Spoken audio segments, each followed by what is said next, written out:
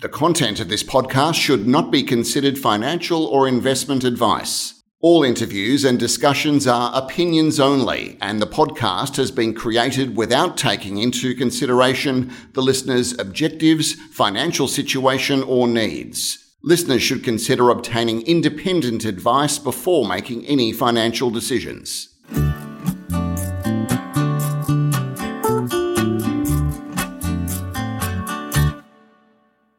Welcome to this edition of the Stockhead Wildcatter. Today we are delighted once again to welcome Chris Lewis to the microphone. Chris was with us in September 2019, and at that time we went through what the company was doing. It had just raised some money, it was in the process of raising money, and had a program of work set out for it in Poland, looking for conventional and unconventional gas and oil. Since then, the company has moved on to the ground and has commenced its work and has a program of work ahead of it. And I thought it was worthwhile to get Chris into the studio and to just revisit where Ancilla is today and where it wants to be in 12 months' time. So welcome to the podcast, Chris. Hi, Peter. Thanks for inviting me on again. So you tidied up all of the cash raising late last year and then moved on to the ground in Poland with a re-entry of the Cisyni tight gas well and put a stimulation job into that well. Can you just run us through what you've learnt from that so far and how the long-term pressure test is going to evolve? Yeah, absolutely, Peter. We got on the ground towards the back end of last year. The program was to re-enter the well, pump a hydraulic frac, two, in fact, and then commence a well test. I mean, the good news from it is the operations were successful in terms of being on time, on budget. We successfully pumped the frac. In fact, it was pretty textbook, consistent pump rate, consistent pumping pressure. We were very, very happy. Upon flowing back the frac fluids, we got a good successful flow back. We were seeing hydrocarbons, we were seeing methane at surface while we did the flow back. So lots of good stuff came out of it. And in fact, it was very successful up until the very end. And unfortunately, once we had finished flowing back the fluids that we pumped into the reservoir to initiate the stimulation job, rather than seeing free-flowing methane and hydrocarbon gas as we were expecting, we started to flow formation water. And we flowed the formation water for a number of days in the hope that we might be just, cleaning something out of the formation or there might be something that once we did that, we would start seeing the gas again. But unfortunately, we just consistently kept seeing the formation water. So we really now have to start thinking about understanding where that's come from. And as you said, we've got a long-term pressure build-up. We've got pressure gauges in the well. We shut the well in and, we're going to record how the pressure builds up, pulling those gauges out of the well. From there, we'll start to try and understand what's going on in the reservoir and where the water's coming from.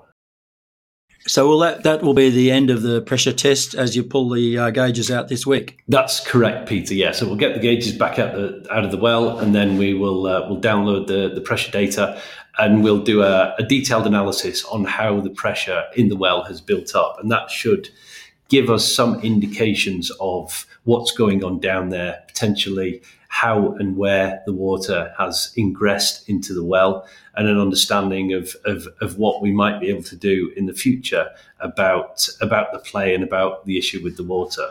So, Chris, you've got a 200-metre column of gas there, so it's quite a big section that you're targeting. I guess if you can isolate that water, that could be isolated and pinched off with cement, and then you could try again. Would that be one of the possibilities going forward? I mean, certainly we're looking at a number of different possibilities going forward, Peter, and that's, it very much depends on what we understand as to where the water's coming from. If it is coming from the bottom, if we have sort of fracked down into, an underlying better quality reservoir that's water bearing, then indeed, we might be able to do something about isolating that, or, potentially drilling further up dip, to get a lot more elevation above the water table, above the aquifer, so we don't have those problems in future. It might be that we have fracked into a natural fracture network, and again, we'd have to sort of digest that information and work out what we can possibly do. And I think what's important to say is that what we know now from what we've done is that there's definitely gas down there. We saw gas coming to surface. Everything about the analysis of what the reservoir looks like around the well in the immediate vicinity is exactly what we expected, that it's tight and it's gas bearing. And so in many ways, the 1.6 TCF contingent resource is still there. The contingencies on that previously were, can we stimulate the reservoir? Can we flow gas to surface? Can we flow gas at commercial rates? Well, we've done the first one. The second one, can we flow gas to surface? We've seen gas at surface, and we saw that coming back with the frac fluid. So in a sense, that one's kind of done. The third one, can we flow gas at commercial rates? Well, now we've got a new sort of element to that is, can we flow gas at commercial rates, and can we avoid flowing formation water? So the contingencies around the 1.6 have changed. The 1.6 TCF is still there, and it's kind of making a plan going forwards as to how we deal with those the new issue that we see in the formation water. And as you say, there's a few ways we can look at doing that, but really it'll be driven by the data analysis, and the conclusions that we reach in the coming weeks and months. Well, the market was not very impressed, I have to say, but I guess they need to be patient. This is a complex, unconventional program, and it would have been even more surprising if you'd been, hugely successful on the first attempt, I think, because a lot of these types of unconventional reservoirs take a little bit of learning to find out what is actually going on at depth. So I think the market will just need to be a little bit more patient, and we'll wait and see. And in the meantime, you're going ahead and acquiring some 3D seismic, I understand. How's that going to happen, and when's that happening? We've actually purchased some existing 3D seismic. So there's an existing 3D seismic survey that covers a small part of the eastern area in the GORA license. A company next door to us had that data and had reprocessed it. And we've purchased that data from them now. So we have some newly reprocessed 3D seismic that covers some of the conventional shallower gas potential in the GORA license. And we know this play works. There are multiple Rotliegend, this is the formation it's in, shallower gas fields that are conventional in nature all around the GORA license area. And, some of these have produced several hundred BCF of gas already. There's one field next door to us that's got about 100 BCF in it that's about to go into development. And we are following the structural trend of that field into our block. And this 3D seismic that we've just purchased, it changes the structural imaging quite significantly. And so previously we had an idea about this conventional gas fairway.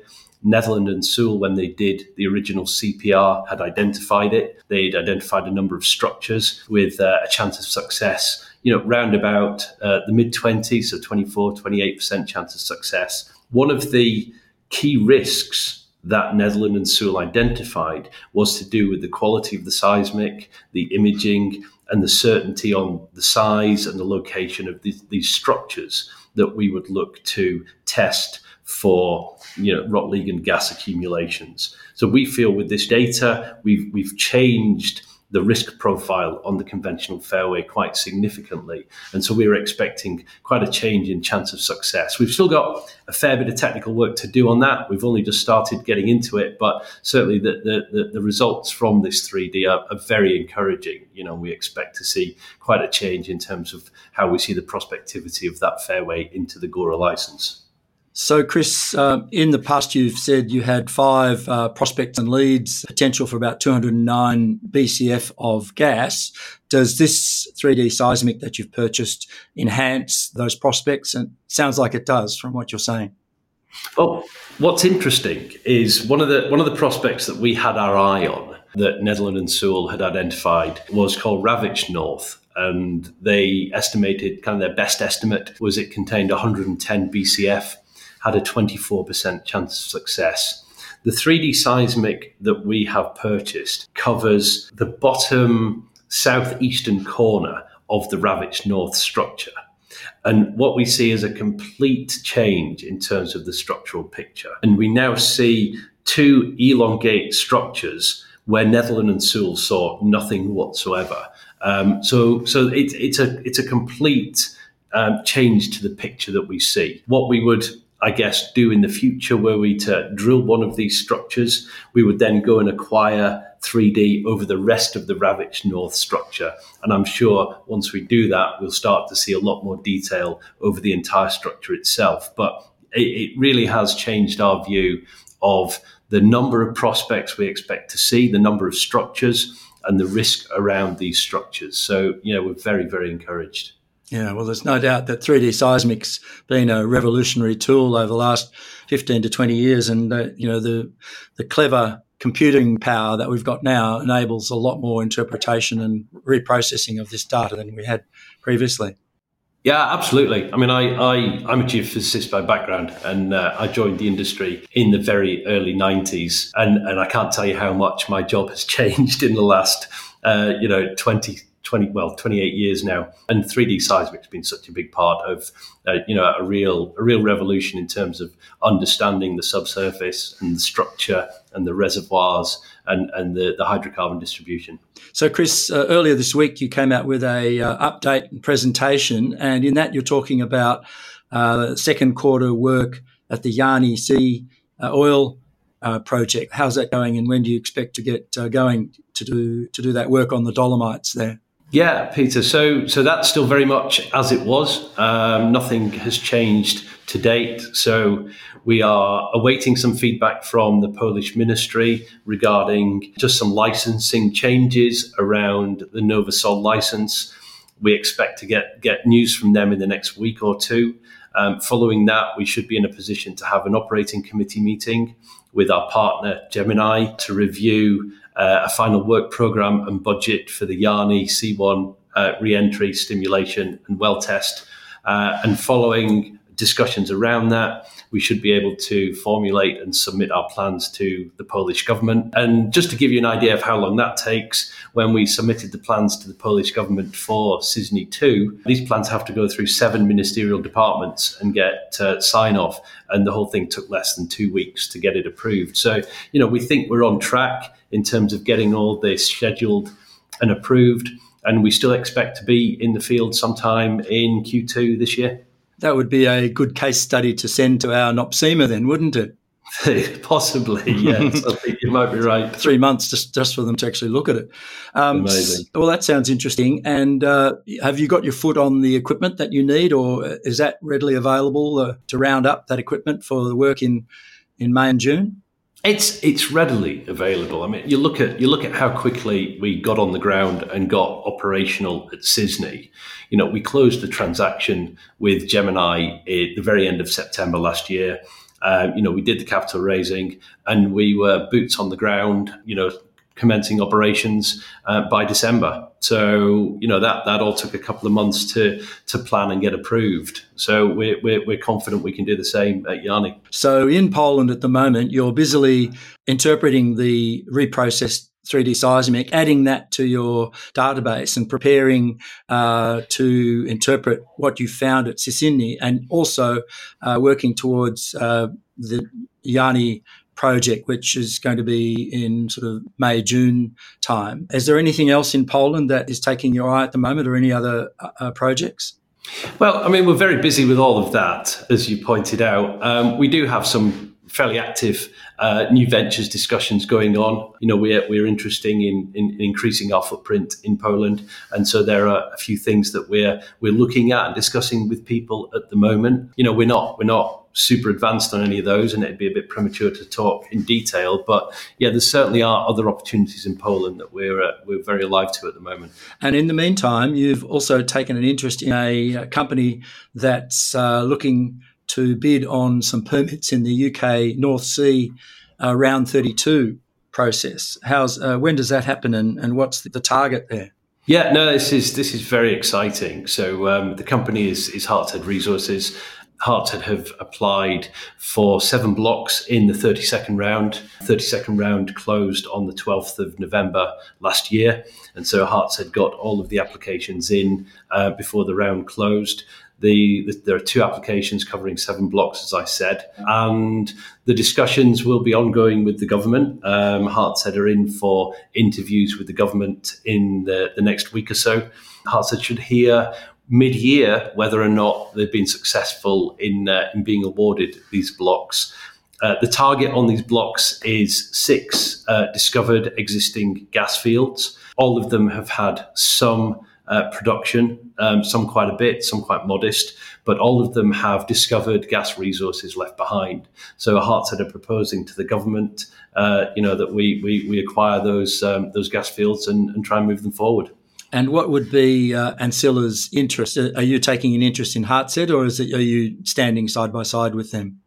No. Ancilla currently have a shareholding in Hartshead. So Ancilla made an investment into Hartshead to assist Hartshead in paying for the data and the work that needed to be done in terms of compiling the application documents and putting these documents into the UK government. So it's an equity investment into Hartshead. And then upon award in a success case, should Hartshead get these licenses, there'll obviously be financing requirements with Hartshead, and there'll be discussions about how we move the assets forward. So they could move ahead on their own, or they could be put into Ancilla and funded through Ancilla. There's different options there for you.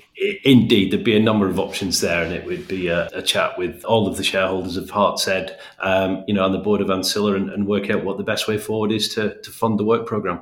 When will you know the outcome of round 32?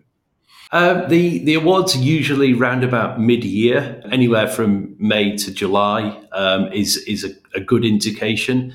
We understand that the 32nd round has been quite active. We understand that there have been quite a lot of applications, so we think the government might take a little bit longer than usual, just because they've got a lot of applications to digest and a lot of interviews to undertake with the applicants. But yeah, mid-year should be where we're expecting to hear.